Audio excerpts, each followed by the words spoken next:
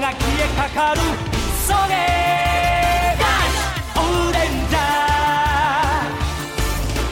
ー熱い血流れる鋼のマシン Welcome to the Super Sentai Brothers. This is episode 40 of For Your Eyes O-Ranger, the internet's best and only podcast dedicated to Choriki Sentai O-Ranger. Every week we watch an episode of this show and we share our thoughts with you, the listeners. My name is Matt J, and with me as always is my co-host and brother Dave. Dave, how you doing today? Not bad. Not bad. Had a really nice day. Awesome. That's great. I don't have any jokes about it. I'm just very glad to hear you had a good day, bud. Yeah, nope. It's cool. Awesome. You know what else is cool? Is that today we are watching episode 40 of Choriki Sentai O-Ranger. 40, Dave. Finally out of the 30s. And you know what that means? This show only goes to episode 48. We have 2 more months of this show, and then we... Does it... Wow.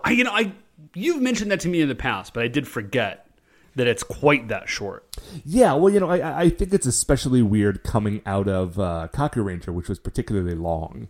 Yeah. I think this is like 4 full episodes shorter than Kaku Ranger. Maybe more. Yeah, dang. Anyway, we are like on the home stretch, and this episode really does feel like we're on the home stretch. Yeah, no, it does. It really hammers home that, like, hey, this bad boy is about over. Right, we're wrapping up, like, things are getting real crazy. We promised this was going somewhere. It might not have seemed like that for maybe half the show through the middle of it, but we do have an endpoint in sight. There is a plot to this.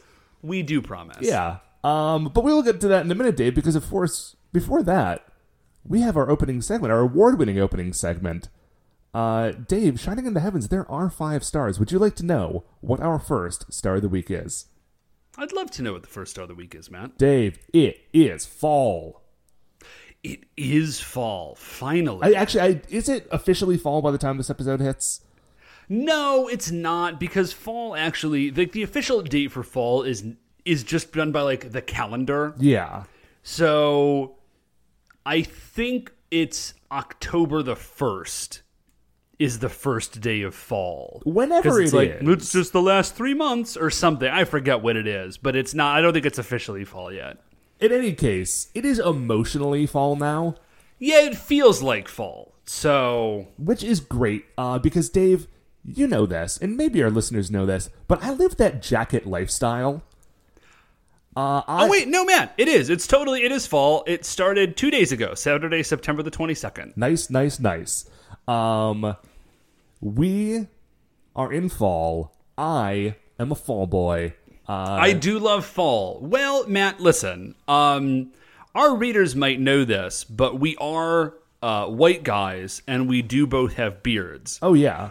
So I think we're contractually obligated to like fall. Dave, we don't just have beards. We've got scarves, too. We do. I've got more than one scarf. Oh, multiple scarves. And like I said, I have a handful of scarves. I have a closet full of jackets. I live alone. I have 13 jackets in my front hall closet. All of them are mine. Do you seriously? I counted. There's no reason you would have record. There's no reason you would lie about that. That is a truly impressive number of jackets. I don't have that many, although I got a weed. I've got some old jackets that don't fit anymore and are kind of worn out, and I got to get some new ones. Oh, yeah, that definitely is including at least 2 jackets that aren't really in the rotation. But even so, it's not including my denim jacket, which is not in there for some reason.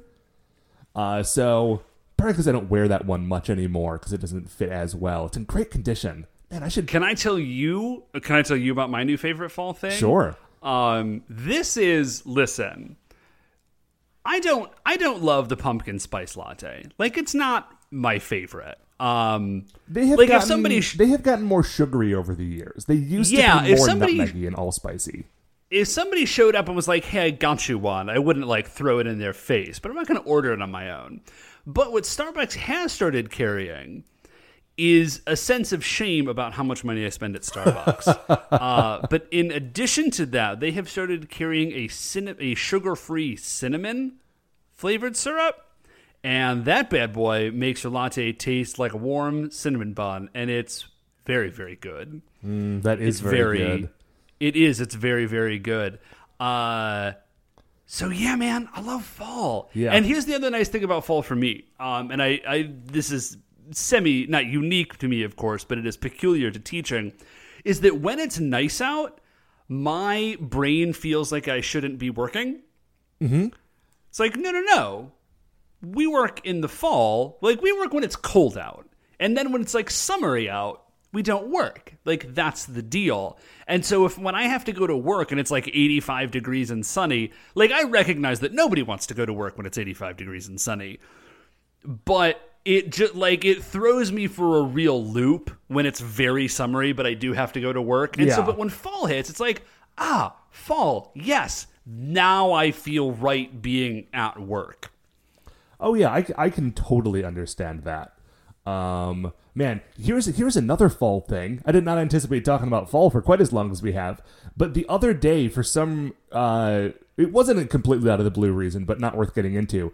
I was looking, going Google Street View through Grove City, where you and I went to college. No kidding. Yeah. First of all, it was weird because they moved the Rite Aid down the street.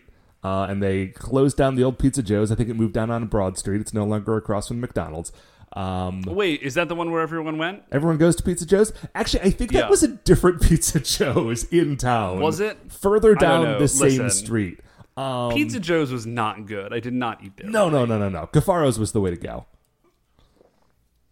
Cafaro's used to bring you drinks with your pizza, but it wasn't like a bottle of pop. They just had a fountain machine, and they would bring you cups of pop. It was a little weird, but there was free Pepsi with your pizza, so cool. Yeah, man, Cafaro's ruled. Anyway, but the day that the Google Street View car drove through Grove City was this perfect autumn day. And man, there is nothing that will make you feel more nostalgic for your college than doing a virtual walk down the street in this beautiful fall day. It was... It put me on a whole thing all day. Anyway, fall's great. I'm trying to be more cold weather and darkness positive this year, so I don't get real bummed out in the middle of winter, so I'm trying to get out ahead of it. Strong. That's a good idea. Anyway, Dave, what is our second star of the week? So our second star of the week, Matt, is weddings. Oh, yeah. Well, I mean, as aforementioned, we are heading into fall, so this is sort of the second half of peak wedding season. Yeah, it is. So I actually didn't know because I was at a wedding this weekend. I didn't know you were also at a wedding this weekend. I was also at a wedding this weekend. How was yours? Well, it was really okay. It objectively was a lovely wedding. Uh-huh. I did not get to experience a lot of it because the twins were feeling kind of... So we went up to upstate New York, and it was Beth's cousin who was getting married. Okay. And so since the twins were feeling kind of under the weather... Oh, I'm sorry. And so, they were kind of cranky, and they didn't want to do a whole lot. And since it was her cousin, I was I was doing my best to sort of be no, you sit, you stay for the ceremony, I'll take the twins outside and let them run around so they're not shrieking in the middle of this service. Mm-hmm. So it was a lovely wedding. I didn't get to experience quite as much of it as I would have liked. But it was great. Everybody was up at Beth's family farm. There was a big tent. There was really good food. We had breakfast for dinner because Bob and Winsome, who was the couple that got married, Bob and Winsome, that's what they really dig. So it was scones and bagels and breakfast sausages and stuff. It was great. How about you? How was your wedding? Sorry, I was excited about mine. Yeah. I was excited about my wedding when I had it, but that's not the one I'm talking about. It's been a minute. Yeah. So how was the wedding you were at? Who got married? I assume it's nobody I know. Dude, it was nobody I know. I was a +1 to this wedding. Huh. And so I was no kidding. Okay. Yeah, so I just rolled into this wedding because a friend of mine was hey, I'm going to a wedding. I don't have anybody to go with. Let's go to this wedding. So, of course, when somebody says that, what do? You buy a new jacket. I was going to say, you throw your suit on and you go to the... you go to the thing. That was jacket 13. It's very nice. It's blue and it's got leather on the patch or on the elbows. Ooh. Yeah. And how distinguished. And it was really nice. It was a fun It was a very fun wedding. It was sort of like a rock and roll wedding a little bit. Like, not all the way. Like, you could tell that there was a stage of the planning where they almost let it get a lot more rock and roll. But the recessional after they had finished the ceremony and were going back down the aisle was definitely to I Believe in a Thing Called Love by The Darkness. Well, that is their best song. Okay. It's tied for their best song with Girl with the Hazel Eyes, I would say. But yeah. Also, their Christmas song from the Love Actually soundtrack is extremely good. I will admit that I don't know it, but I believe you. Christmas Time, Don't Let the Bells End. It's super good. Anyways, so I don't think I've ever been to a wedding as kind of a rando, which, I mean, I love you, but it's exactly what you are. Oh, no, 100%. There was at one point during the, I think it was the groom's speech, where he's like, man, it's so great to look out and see all these people, and I'm like, man, I know everyone in this crowd. I'm like, you certainly do not. You probably know, you know 99% of this crowd very well, and I am also here. Just hanging out with your college friends, and, but it was really fun. It was a very, very nice wedding. I don't have a ton else to say about it. There was a big pile of cigars, and there was a sign next to the pile of cigars that said, like, the groom's name, like the groom's name's like let's say that his name was John. It was not, but let's say that it was.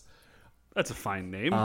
It said, like, John's Cigar Bar, and then underneath it said Compliments of the Bride, which I really liked, because you know that was just like, oh yeah, no, we are getting married, and so that means that, like, I'm marrying you and not your cigars, and all of them have to go in one night.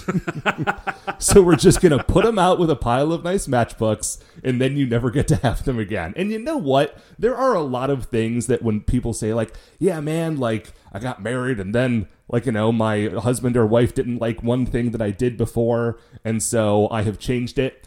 And I feel like the one that I have heard... A lot of the time, that's a little like... Oh, come on, man. Like, I feel like you could have worked that out. Right. If your lady doesn't like cigars... Right. The one time... Or not the one time, because I've heard this a number of times. Like, basically the only instance of this that I am always like, yeah, I get it, is cigars. Yeah, like, if your lady's not into cigars, man, like, you just gotta stop smoking cigars. Like, there's no way around that one. Right. It's too much. Because you don't just quick pop out for a cigar. You're there for an hour, and then... like, even when the cigar is gone, you are haunted by the ghost of that cigar for 3 solid days. You are not done with that cigar for, at least a day and a half. Right. It requires either a trip to the laundromat or an exorcism, and, like, you just don't have time for that in your life on the day-to-day. Anyway, Dave, what is our third star of the week? So our third star of the week, Matt, is what I consider some great pieces of Americana, which is, so like I said, I had to go up to upstate New York for this wedding. So we were on the road for a number of hours. Mm-hmm. And when you're on the road, you just experience road signs. Not like road signs like, I-86 this way. Advertisements, really. And you see a very different category of advertisement when you're sort of out in the middle of nowhere than you do when you're just like, cruising down I-480 just outside the city. Oh, yeah, right? 100%. Yeah, so let me just say, it's not going to get too crude, but this star is, like, very gently blue. So if that's a concern for you, you may just want to hop forward a hot second. Anyways, Matt, So on the highways and byways of America, there is still a thriving industry of just... let's just call them, like, intimate adult shops, right? Okay, yeah. Yeah. And I don't know how they're still in business, but they appear to be, so cool for the proprietors, I guess.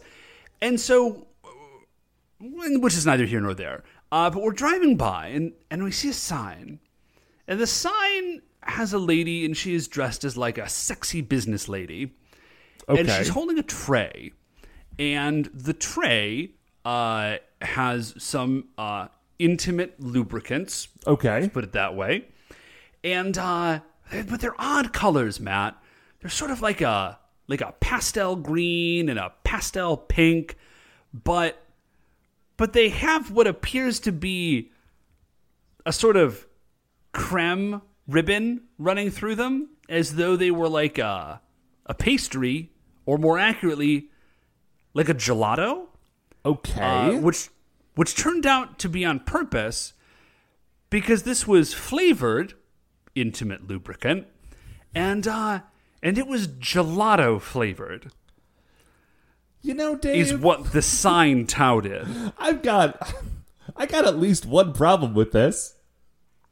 Do you want to know what it is? I mean, Is it I don't that know gelato why. is made with? Is it that gelato is made with like a lot of eggs? It's that gelato is that your isn't problem? a flavor, Dave. Gelato is flavored other things. You get you get coffee flavored gelato, or strawberry flavored gelato, or pistachio flavored gelato. You never walk up like, hey, give me that gelato flavor. That's what I need. Well, man, I need that you rich immediately- gelato flavor. It was just like there were so many questions. Nobody goes to up to be the gelato asked. place and says, give me a plain. Give me... That's not a thing that you can order. And I would just like, okay, listen, man. If you were first of all, normally we say like, hey, if you're get a hold of us. Don't get a hold of us. You just enjoy this one in private. But if you're a person who's just like, oh yeah, Dave, you don't know what you're talking about. Like, first of all, great. That's wonderful for you. I'm glad that this thing brings you joy. Aside from the sort of like existential questions about the of like gelato as a concept and where it intersects with intimate lubricants, I just don't know. Like, again, like, okay, I'm not going to go into detail, but I'm a married man, so I'm a married man. That's all I'm going to say. Never in my experience have I thought to myself, you know what I could really use? I need some gelato flavor. Okay, I need some Dave, pistachio gelato flavor. Here is another up in this experience that I'm having right now. Here's another problem I have with this situation. Whatever the key features, whatever the key enticing features of gelato, is that gelato's real cold. Yeah. Like, who in Yeah, their that's right real mind is like, important to man, the you know what I need? experience." You know what flavor I really need? Up in this is warm gelato. Warm. Okay, if you've never had gelato is like ice cream. So it's like heavy cream and then just like a lot of eggs. Yeah. Like it's an eggy ice cream. Oh, it's a delight. It's almost like a custard. Yeah. It's delicious. But yeah, just like I need some warm egg and cream flavor up in this experience. Nobody's ever said that. Listen, guaranteed somebody has said that. I mean, it someone can't be paid a a large lot of money enough for market. that billboard, Dave. It can't be a large enough market to support a niche factory producing gelato flavored lube. I refuse to believe it. So leaving that behind, Matt, let's talk about bears for a second. Okay, are we moving into our fourth star of the week? Because I hope we're not still on the third one. Yeah, no. We Okay. are talking about Because we're on to our fourth star I of the do week. not want to know how gelato lube and bears intersect. Just ask CW. I'm sure he could tell you. Anyways, this is another sign that we saw. And, like you're out and you're driving through like Seneca Nation territory or like out by the national parks or something. And it'll say like, caution, deer crossing. Sure. Like, hey, you're cruising down the highway at 70 miles an hour. There might be a deer. Just watch out. Right. But normally it says the words deer crossing next blank miles. Right. Sure. I'm driving by this. We're driving down the highway, and we just see like a yellow diamond road sign, and it just says 1.5 mi, and then there's just a picture, like a black cutout picture of a bear, Okay. and that was the whole sign. And it just took me a minute to register what was happening, because of course normally, it would say like bear crossing or whatever. It's just like, nope. Picture of a bear, 1.5 mi. watch out for bears. No. I guess. Okay, now here's my question. Does it mean watch out for bears, or is it being very literal, like, in 1.5 miles, there is bear? Like, I don't know. Or or are they warning you about a Fenris style, like, there's only one, but you really need to watch out. boy, please just be so careful. He's so careful about this bear, guys. You won't even believe it. Anyways, yeah, so bear 1.5 miles was the second great thing that I saw on this trip. All right, and then rounding it out, Dave, what is our fifth star of the week? So our fifth star of the week, Matt, is a little enigmatic for you, I imagine, because in our notes it just says Bump in all caps. Yes, it does. Yeah, so Bump is a new game. It's a hot new game that so I invented it. I'm the progenitor of Bump. Okay. And it started out as a cooperative game that you could play. And the babies have turned Bump into a competitive game. Okay. So how Bump started out is that you're holding a baby and they're sort of like waggling their head around and you're just like goofing around. And so you tap them very gently on the forehead with your forehead and you say, bump, bump. And then they giggle because you're bumping them with your forehead. Sure. Right? Yeah. So I had been playing that game with them. And then a few days ago, I noticed one of them walk over to the other and just say like, bump, bump. And then the other one said, bump. And then they just cracked their foreheads together. And then like one of them fell down and then they both laughed. I mean, and so now, long as they're having fun. Yeah. Well, here's the thing is that like you can only play Bump. Like there's a very limited amount of times that you can play Bump before like somebody's crying. But this is just a game they play now. Beth was holding one of them. And Sugar Bean, she was holding her and Sugar Bean says like, bump, bump. And Beth said, no. And Sugar Bean said like, more, bump. And Beth was like, okay. And so Teresa like kind of reared back and slammed her forehead into Beth and then sort of like fell like sort of leaned back and was like dizzily laughing and just like cackling and saying like bump, ha ha ha ha ha, bump. So this is a new game that the babies have invented and it's just called Bump and you can play it with them. But you really gotta sandbag them. You gotta be like, so you careful. Yeah, you got to be so careful when you're playing Bump with the babies. You kind of have to let them win. That's a real easy... Or at least you have to let them defeat themselves. Like, you just have to be a sort of passive participant in Bump. Yeah, man, that seems like it's a game where it's real easy for everyone involved to lose.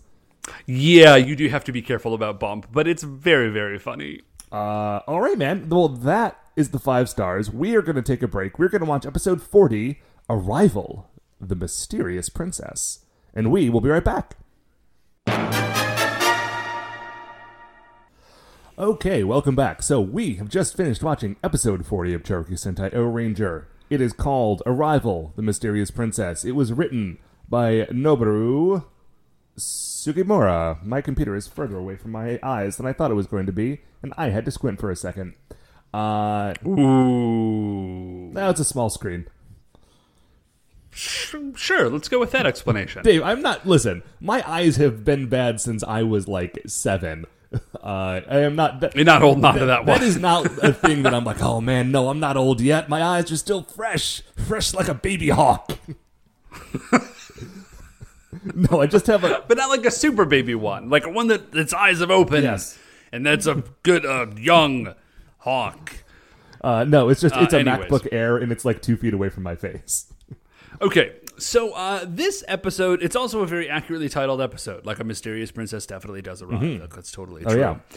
So we open the episode up, and it is Hysteria on this like secret lab on this random planet where she has reunited with Emperor Bacchus. Well, ex-Emperor Bacchus Wrath, I guess. I guess it's just Bacchus now. Mr. Bacchus Wrath.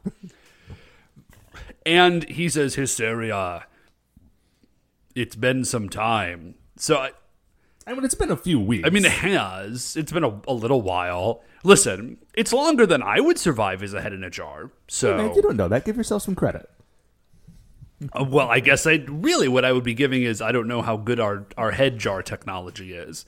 So he says, when O-Ranger destroyed me, my head alone escaped to this planet. This raises for me, Matt, just a lot of questions.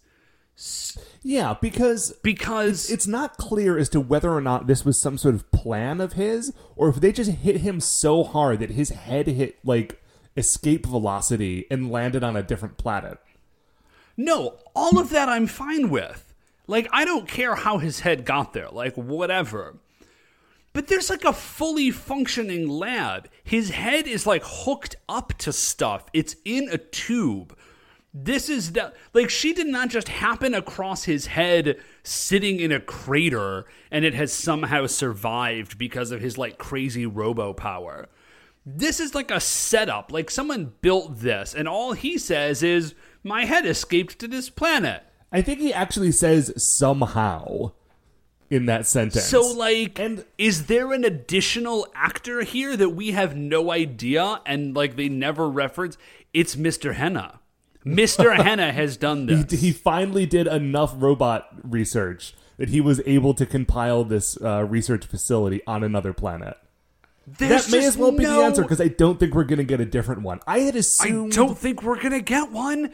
There's just a robo-lab capable of sustaining the head of a robot empire for weeks. Okay. Just for nothing. Here is what I had previously assumed, which was that he had set up this lab earlier, and this was some sort of fail-safe thing that had been triggered when he was blown up. I do not now think that is the case. My new thought is that his head is so powerful that when it landed on this planet, it was able to send out tendrils and energy beams to construct this whole thing around himself. Okay, I actually dig that a lot more. That's very cool. Yeah. Okay, no. Now that you say that, I'm actually pretty into it. The idea of this head, desperately using, energy powers and, servo tubes to, construct, a makeshift life support system for itself. That's pretty rad, actually. I wish we would have seen it a little bit, but I'm pretty into that being it, because we'll actually see a little later in the episode that just being a head in a jar, he is still capable of controlling this entire facility. Yes, yeah. So she says oh my gosh, I can't believe it. And Hysteria does. All of this stuff has happened. Bomber the Great killed our son, and she's still holding his head. And Bacchus Wrath, he does a little eye beamy laser scan, and he kind of looks into Buldone's head and he says, "Oh," he's yeah, Buldone is fine. Or he's not fine, but his AI is undamaged. Yeah, he can be revived. The important part of him is cool. Yeah. And then this is very surprising to me, because Bacchus Wrath then says, "Hey, listen, I am alive now, but I am not long for this world." Yeah, this is kind of... I have managed to do... I'm scraping by here, but this is it. I've managed to do all of this to stay alive until you've reached me, and I've got a little more juice left, but, I'm not coming back from this. Yeah. So I am going to use the last of my power to revive the universe's deadliest warrior, Prince Buldone. Yes. Which now doesn't make a lot of sense. He definitely does say that thing. Yeah, I feel like this is robo-dementia setting in. Well, again, give it a few minutes. This will make sense, I promise. But just based on what we have seen of Buldone, he was not even able to beat Bomber the Great. Which is not to say that Bomber the Great is a slouch, but to go from being killed immediately, the only time he's ever been in a real fight, to being called the greatest fighter in the universe happened in the course of one episode. Yeah, it's a very big jump. So Mr. Bacchus Wrath says, put Buldone's head on that platform and I'm going to do my thing. And then we get a neat shot where they just do it in reverse. They had the head on the thing and they had a bunch of tubes connected to it, and then they pulled them away, and then they played the the thing for us in reverse, so it looks like these tubes are kind of like snaking up and attaching to Bulldode's head. It's very so that's good. cool. The bad thing about this is that when Empress Hysteria places Bulldode's head in the center of this pedestal, she places it like just to the left of the center, and there's like a circle in the middle of it, and she just doesn't quite get it inside that circle. And it, like, the camera cuts away, and when it cuts back, like, his head is in the middle. But there is this moment, like, come on, man. Like, you are rebuilding your son from, like, scrap parts and your husband's dying energy. At least make sure you get, the placement right. So It's like a kerning error on, like, a really high level. So there's a really good joke about kerning, but it's visual, so you have to. I mean, that makes sense. Yeah. It just says chemming, and the word is chemming, and the definition is like when your kerning is off. See. Anyways, so Emperor So I keep saying, sorry, Mr. Wrath. Bacchus Wrath. Mr. Wrath. So Mr. Wrath initiates a power transfer. So there's like yellow energy like flying all over the place, and it's like flowing through the tubes, and all of this stuff is happening. And then Hysteria says like, I'll do this too. I will also feed all of my power. And I assumed she meant into Bulldome because she like She doesn't. glows with because he's right there. And that's what we're doing in the moment. And she like glows with like purple electric energy. And then she just kind of blasts it off into space. And she says that she's going to summon a new power.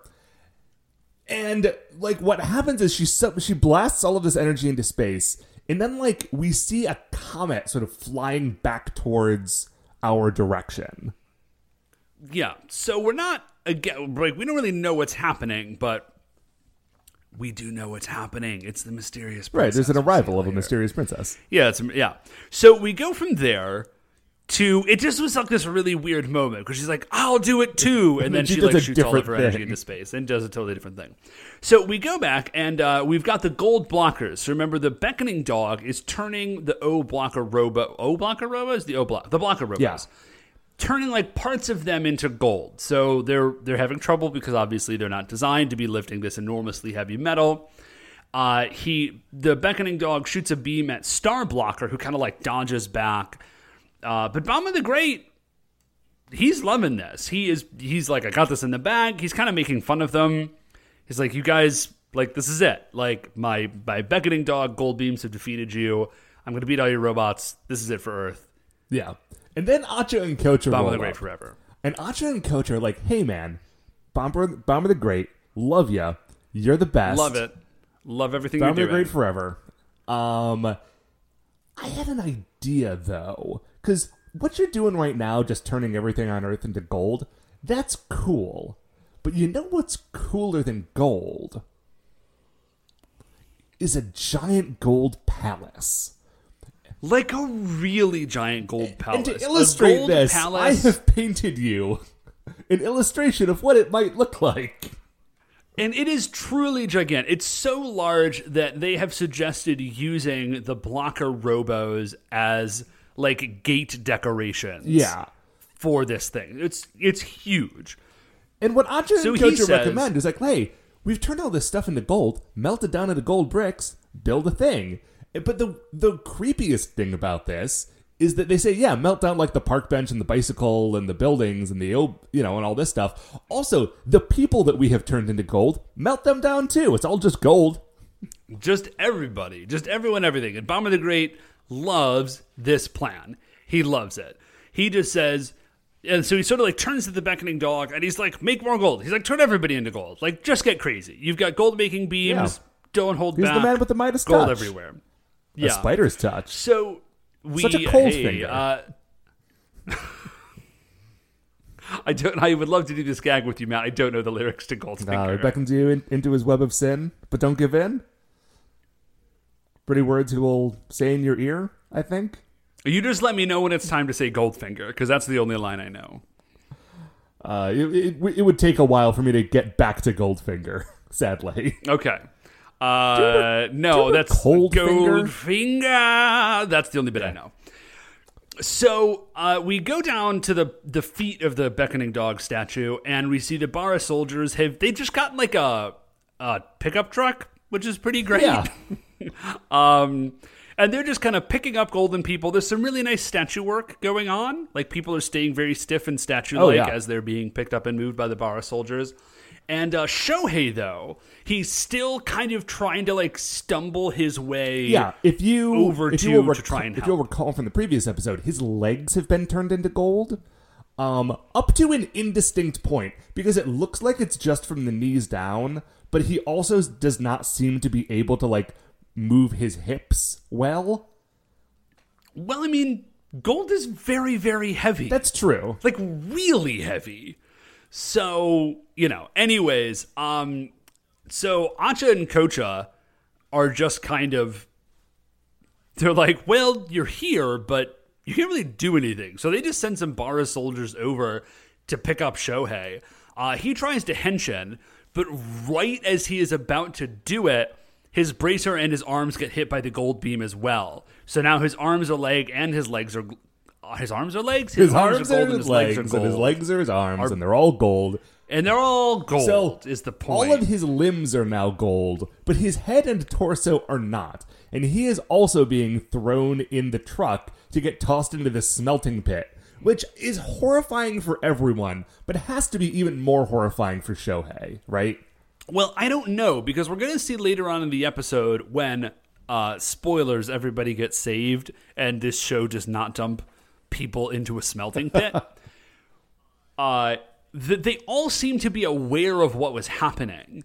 So I think that everybody is, like, fully conscious while they are gold, which is horrifying. I think that might be a literal nightmare I've had.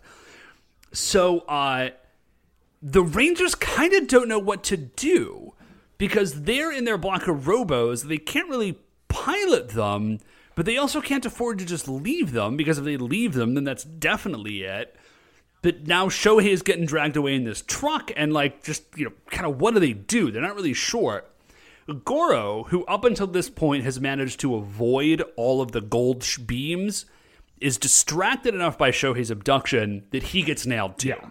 So now all the blocker robos that were in play they're out. Right. Like, they're all non-functional. They're all at least partially gold. But the one who's not is, I keep wanting to say it's the Gold Ranger, which would be great for this episode, but it's not the Gold Ranger, because that was from Power Rangers. It's Ricky, the King Ranger. Yeah, he's the King Ranger, so he arrives in King Pyramidar, and Bomber the Great's like, what's happening? And he's just like, I've come to stop you. So there's he does a super crazy lightning attack, like the one that starts off as a laser shooting from the top of the pyramid, and then it turns into a lightning bolt, and kind of like launches along the ground. King Pyramidar rules. Yeah, it's very good. So he does the super lightning attack, and it hits the beckoning dog, and, like, the outer shell crumbles, and inside is, in fact, a giant Baranoia, is a Bara beast. It's Bara Gold. Yeah, and at this point, Goro says, oh, man, that was a giant robot up the log. And, like, yeah, man, what did you think it was? Yeah, well, Bomber the Great just says, like, oh, yeah, of course. Of course it was. I'm not totally sure what he's supposed to be. I think he might it's kind of like a mining thing. It's honestly hard to see because the beckoning dog had these big floppy ears and like they had to build. Oh, okay. So I'm looking at the concept art for it, and what it is that, like, the head of the beckoning dog is sort of the torso of Bara Gold. Like, it has it's sort of like a cross between, like, a dog and a mining steam engine. Okay. Like, one arm is like a hammer hook and the other arm is like kind of a drilly sorty thing. And then the chest is like a big dog snout. And then, like, the ears are coming off the shoulders. Gotcha. It's kind of an abstract concept, I will admit. Yeah, well, I mean, honestly, he's not in the episode for a very long time. Yeah, no, he's not. So Goro, now that, like, the tide is starting to turn, he's like, oh, yeah, right, I have a whole other robot. So he summons Red Puncher. And then at this point, like, the fight is a little more even because for some reason, maybe the gold powers were only when he was in, like, the beckoning dog form and did not exist in the Bara Gold form, because he seems to stop doing all of the gold stuff at this point. Yeah, that it was kind of a weird... Yeah, I mean, like... Because it would be boring if he just did that again. Right. Like, they need to beat this guy.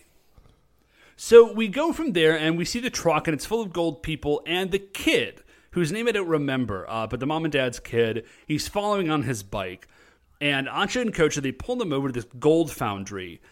So they've got this little conveyor belt, like a series of conveyor belts, and they are just putting stuff on the conveyor belt that is all made out of gold and moving it towards this smelter. So I guess, the plan is they're going to make gold bricks or something. Gold isn't, like, structurally sound, so I don't really know what their plan is for that. I don't know. It is if you have enough of it. Well, I mean, it's structurally sound to make, like, a very large pile of gold. You could definitely do that with it. But, like, I mean, you can't make girders out of the stuff. Nah, but if you turn everything on Earth into gold, you can just, like, make, stack it up so its wall is, like, 10 feet thick. I mean, yeah, I guess. I mean, it's a terrible like idea, you have a but... weird doorway. Listen, Ancha and Kocha are toady robots. They're not expert architects, so let's just roll with that. Right. So, like, Ancha made a very nice painting of a palace, and he was like, oh, dude, I bet we could talk him into this. This is going to be great. BCG is going to love it. So Shohei's on the conveyor belt, and he is, like, obviously he's freaking out. I think this is actually the best acting we have seen from this guy. He does so far. This is not the first time we've mentioned it. He's a very good, like, he's great with his face. Yeah, he's extremely expressive. That's the word I was really looking for. Feel the terror. Yeah, it's okay, Matt. I'm a professional. So the kid arrives, and I thought he was about to run in to save Shohei, and I think he would have. I'm going to give him enough credit to say that he would have. But then a manhole pops up next to him, and Gunmagin arrives. Yeah, so Gunmagin's just been hanging out in the sewer. Robot forms. Yeah, so Gunmagin arrives in his, like, tiny head statue form, and he appears next to the kid, and then the key is there, and then Gunmagin says, you've got to say Gundoka, something, whatever the magic phrase is. Yeah. And you've got to put the key in. Which, okay, Gunmagin, if you want to do some stuff, you can just do it. Right. As previously established, there is no ruling body for Gunmagin. And it's not like he gives you some challenge where you have to find the key. Like, he arrives, he gives you the key, he tells you how to use the key, and then he's like, okay, now what's up? Now I can intervene. It's just the weirdest set of rules. And clearly, he already wanted to intervene because he's here. Right. The only thing I can think of is that he is under some, like, ancient geas. Like, some magical binding that's like, you can only do it if, like, someone tells you they wish for it. But, like, but the person who put the geas on him didn't think to put restrictions on, like, how to go about the wishing is. Yeah. And that also that he didn't have to accept every wish. And so he's just figured out, like, oh, well, I can only do it if someone asks me to. But I can kind of make that happen however I feel like I need to. So so the kid dies, and then Gunmagin transforms, and he's like, what do you wish for? Like, wink, nudge. And the kid says, I wish you could save everyone. And Gunmagin's like, great job. I'm on it. So he rolls in. Shohei is shrieking because he is about to fall into a pit of molten gold. Yeah, Gunmagin arrives and just, like, monologues for a second while people are inching closer and closer to death. And then Ancha and Kocha, like, as soon as they see Gunmagin, Ancha and Kocha are gone. Well, there is a moment where Ancha's butt gets caught on fire, and that's extremely good. That's very funny. Yes, that's very, very good. And Shohei is saved at, like, literally, like, of course, he's about to fall in, and the conveyor belt stops, and Gunmagin is there and has saved him. So we go from there back to the robot fight. Yes, and Goro has discovered by like casual observation, because this was super Yeah, for obvious, no reason. that the thing that is shooting out the gold lasers are the things that were, back when it was the beckoning dog, the eyes. So now there's just like two I think like two red things on his shoulders. I didn't get a great look at it, but Well, again, if you look at the concept art, they're still supposed to be the eyes. They're just kind of like, they're funky looking. yeah. So So he says, aim for the eyes. Like that's what's the source of his power, I guess. yeah, and I thought this was going to kill him, but it absolutely does not. But they do manage to knock out the gold power. And when they do that, not only does he lose the ability to turn things into gold, everything that had been previously transformed into gold goes back to its original state. Yeah, it's like some sort of gold like circuit, right? Right. Like once you deal with that, like everybody's fine. So Okay. they do that. Quick, Great job. Quick thought experiment. What if they had melted down like the entire city of Tokyo and used that gold to build a giant golden palace, and then something had happened to Baragold, and he just like fell down a hill and cracked his head and like broke that thing? What would then happen to this castle? Would it just still be a huge castle made out of like building parts and bicycles? Flesh Palace, Matt. You're going to end up with a Flesh Palace, is what you've got. Well, Dave, I was specifically avoiding that angle on things, but sure. Well, listen, man, you were the one who said, like, what if Shohei hadn't turned into gold and then he was a brick? So that's the Flesh Bricks. That's what you got. You made that happen. Great. Perfect. So, Thank you, O-Ranger. Thank you for this gift. Thank you for this nightmare gift. So, I'm pretty sure that makes an appearance on like Vampire the Masquerade somewhere. So like they knock out the gold power, and then Red Puncher's in it. So he's like Puncher Gatling, which always reminds me of Gundam Heavy Arms, which I love. And then he does Magna Puncher. So like great. The kid is reunited with his parents, because like we go back to the factory. The kid's reunited with the parents. Everybody that was about to be melted down is saved. They're like, hooray! And they all run away. So Shohei like runs out, and even though the gold power is knocked out, like Baragold is still he's a firecracker. Yeah, I was really so they're still having trouble with this dude. I was very surprised at this point in the episode, because I really thought that after Red Puncher did all that stuff, Baragold was just dead. So yeah, I had assumed so as well, but he is not. So then Shohei rolls up. He's like, guys, I'm here. They somehow hear him. He henshins. He summons. They actually summon the Choriki mobiles. well, because here's what happens. I was not expecting. Is that Baragold is still alive, and he has another set of weapons that are like these giant chains, and those chains have wrapped up all the O-blockers. So the O-blockers are there, but they're immobile. And they're like, well, we've just got, like, now that Shohei is here, we can summon all 5 of the original Cherokee mobiles, and we can use those to build O-Ranger Robo. He's got a giant sword. He can cut the chains and free the O-blockers. Yes, which is actually, precisely what happens. So now all of the giant robots are in play. Like, Ricky is there, the blockers are there, O-Ranger Robo is there, Red Puncher is there, like all the toys that you can buy, except for Tackle Boy, weirdly. Yeah, I actually had totally forgotten about the existence of Tackle Boy. Hey, did we get Tackle Boy more than twice? It feels I don't like know we if should got Tackle have. Boy. I don't know if we got Tackle Boy more than once.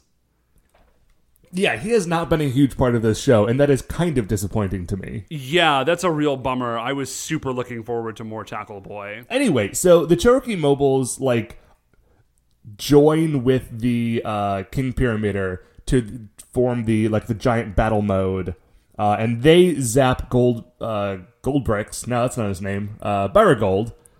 Yeah, sure, whatever. With Super Legend Beam, and that is the end of him, because that beam is both super and legendary.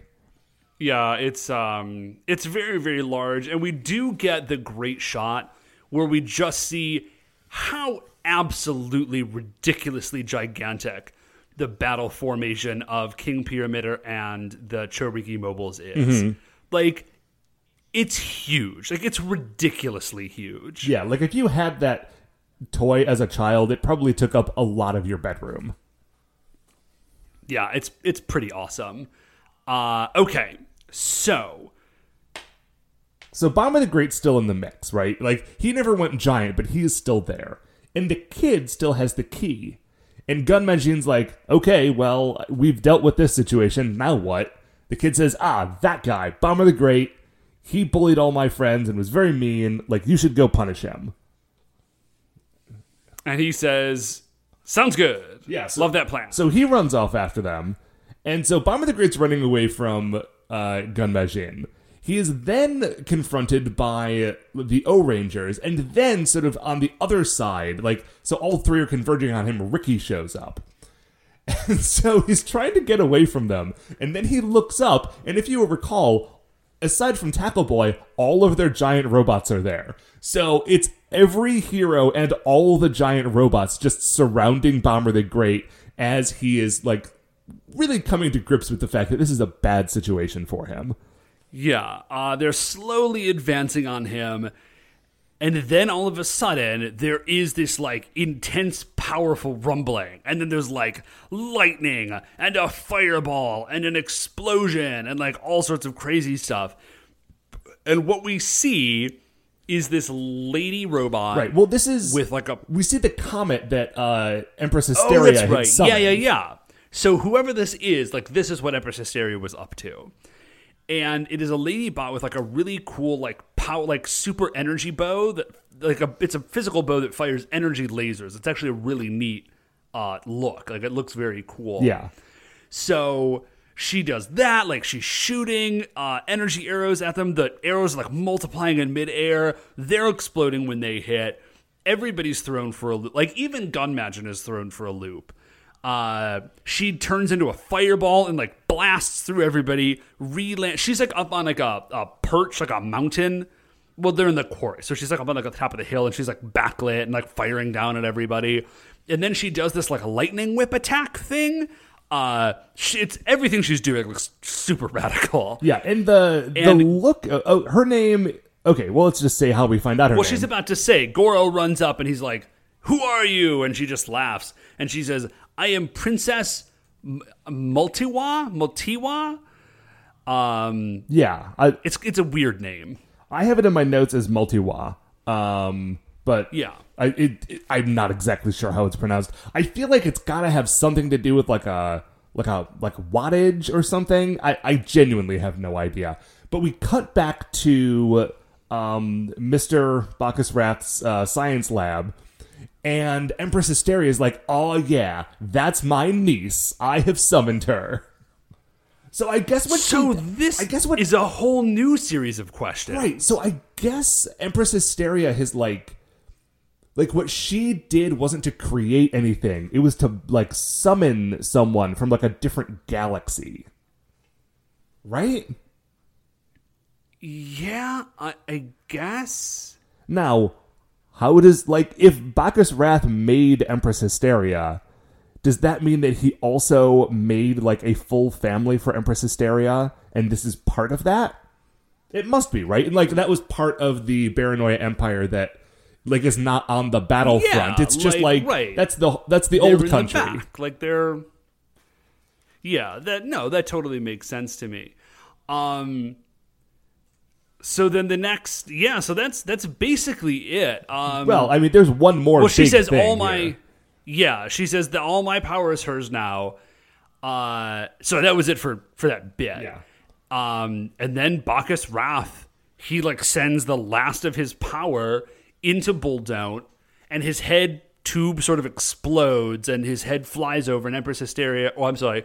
I guess Mrs. Hysteria. Mm-hmm. Mrs. Hysteria picks it up, and he says, like, "I've done it, but this is it. Like, the rest is up to you." And then, like, and we actually get this sort of oddly tender moment between Mr. Wrath and his wife, Mr. and Mrs. Wrath, I guess, where, like, we do get a sense that there was, on some level, like, this relationship that they had. She's really, really sad that he's dead. Even though love like love between the Cactus Brothers was totally forbidden, there is genuine affection between the members of the royal family. Yeah, Bacchus Wrath is great, man. Or was great, I guess. I was really not expecting to like him as much as I did in this show. But he was great, but now he's gone.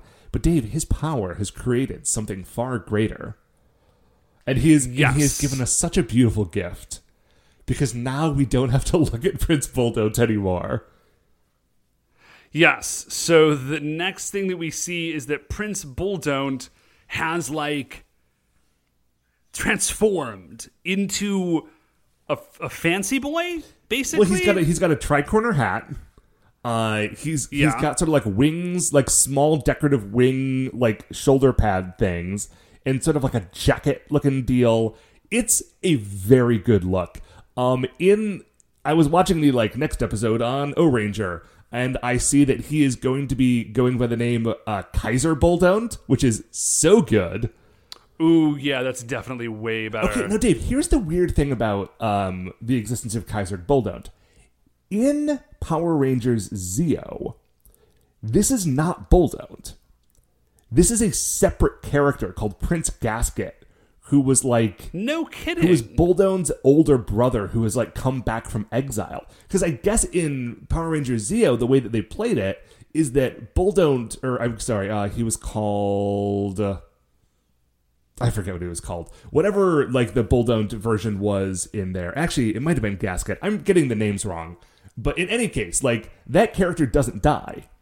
But after there's the stuff with Bomber the Great, there are these new characters who come in who are Archerina and Prince Gasket, who are Princess Multiwa and Kaiser Buldont. And so they sort of take over, but they continue to use footage of the original form of him and have them just be separate characters who are brothers.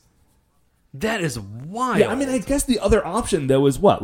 You show the scene where the little kid robot gets decapitated? That does not seem like the sort of thing that would have been on Fox Kids. They did it in Japan. Yeah, but Fox Kids, whatever. Man. Okay, good point. So then I think that basically is it for this episode. Yeah, that is going to do it for that episode, Dave. But it's not going to do it yet for our episode, because first, we need to determine where Bara Gold fares in the Creature Royale. Okay, well, I think the strongest thing Bara Gold has going for them is that his power / his plan, and I hesitate to even sort of call it his plan. It's a very cool, weird, unique plan. Right. We haven't seen one like this before, and I dig that. I dig unique monsters. Mm-hmm. And also think about the fact that at some point, he did become a giant robot, but at some point he was a very small robot. He was a very, very tiny robot inside that tiny dog, and that's a lot of fun. But ultimately, he is one of those one of those villains that is a cool idea that works well in the episode, that is even fun and unique, but he doesn't manage to be his own character. He doesn't have a personality, which can be fine, but that's a whole set of bonus points that he doesn't have access to. So where about are you starting to look on this list? And I think that where I'm going to start looking then is at number 85 on our list, Snake Armor, because it's another thing that he had a cool power, and he affected the people around him in a very neat way. He was an interesting fight, and all that stuff. But it was just a living suit of armor, right? There's no character to that. But the hook of it was so good that it did pretty well on the list. Now it's number 85. No, it's not doing super great. It's not amazingly well. No, that I think is a really good place to start, because as soon as I start looking above that, I'm starting to see Nurikabe and Bara Clothes, and I think actually they are examples of the same thing but better. Because Nurikabe is a weird thing, but he does have some personality. Yeah, Nurikabe, if you don't recall, was the guy from Kaku Ranger. He's the wall monster from Kaku Ranger. So I would say I actually think I like Bara Gold better than Snake Armor. Man, Snake Armor was really good though. Remember that episode? It was the two warriors from another dimension who could turn anything into a weapon. Yeah, but that's really about them. No, I do dig Snake Armor, but I think Baragold is cooler. He's like powered by human greed, he's got a force field, and I will also say he's way more effective than Snake Armor. Yeah. Baragold is not kidding around. No, Snake Armor does look cooler. That is without a doubt. Yeah, he definitely does. But okay, if you feel that strongly about it, I am willing to give that to you. We can put him... Do you want to put him right above Snake Armor? I would say just above him, because Caracas's, the umbrella monster from Kakurenja, is also very cool. The second umbrella monster. The first one was not as good. Yeah, the second one. The first one sucked. Okay, so Baragold is now our new spot number 85, and that, Matt, is going to do it for this episode. Yes, it is, Dave. It will do it for another episode of For Your Eyes, O-Ranger. Before we finish up here, I would like to remind you all you can email the show at supersentaibrothers@gmail.com.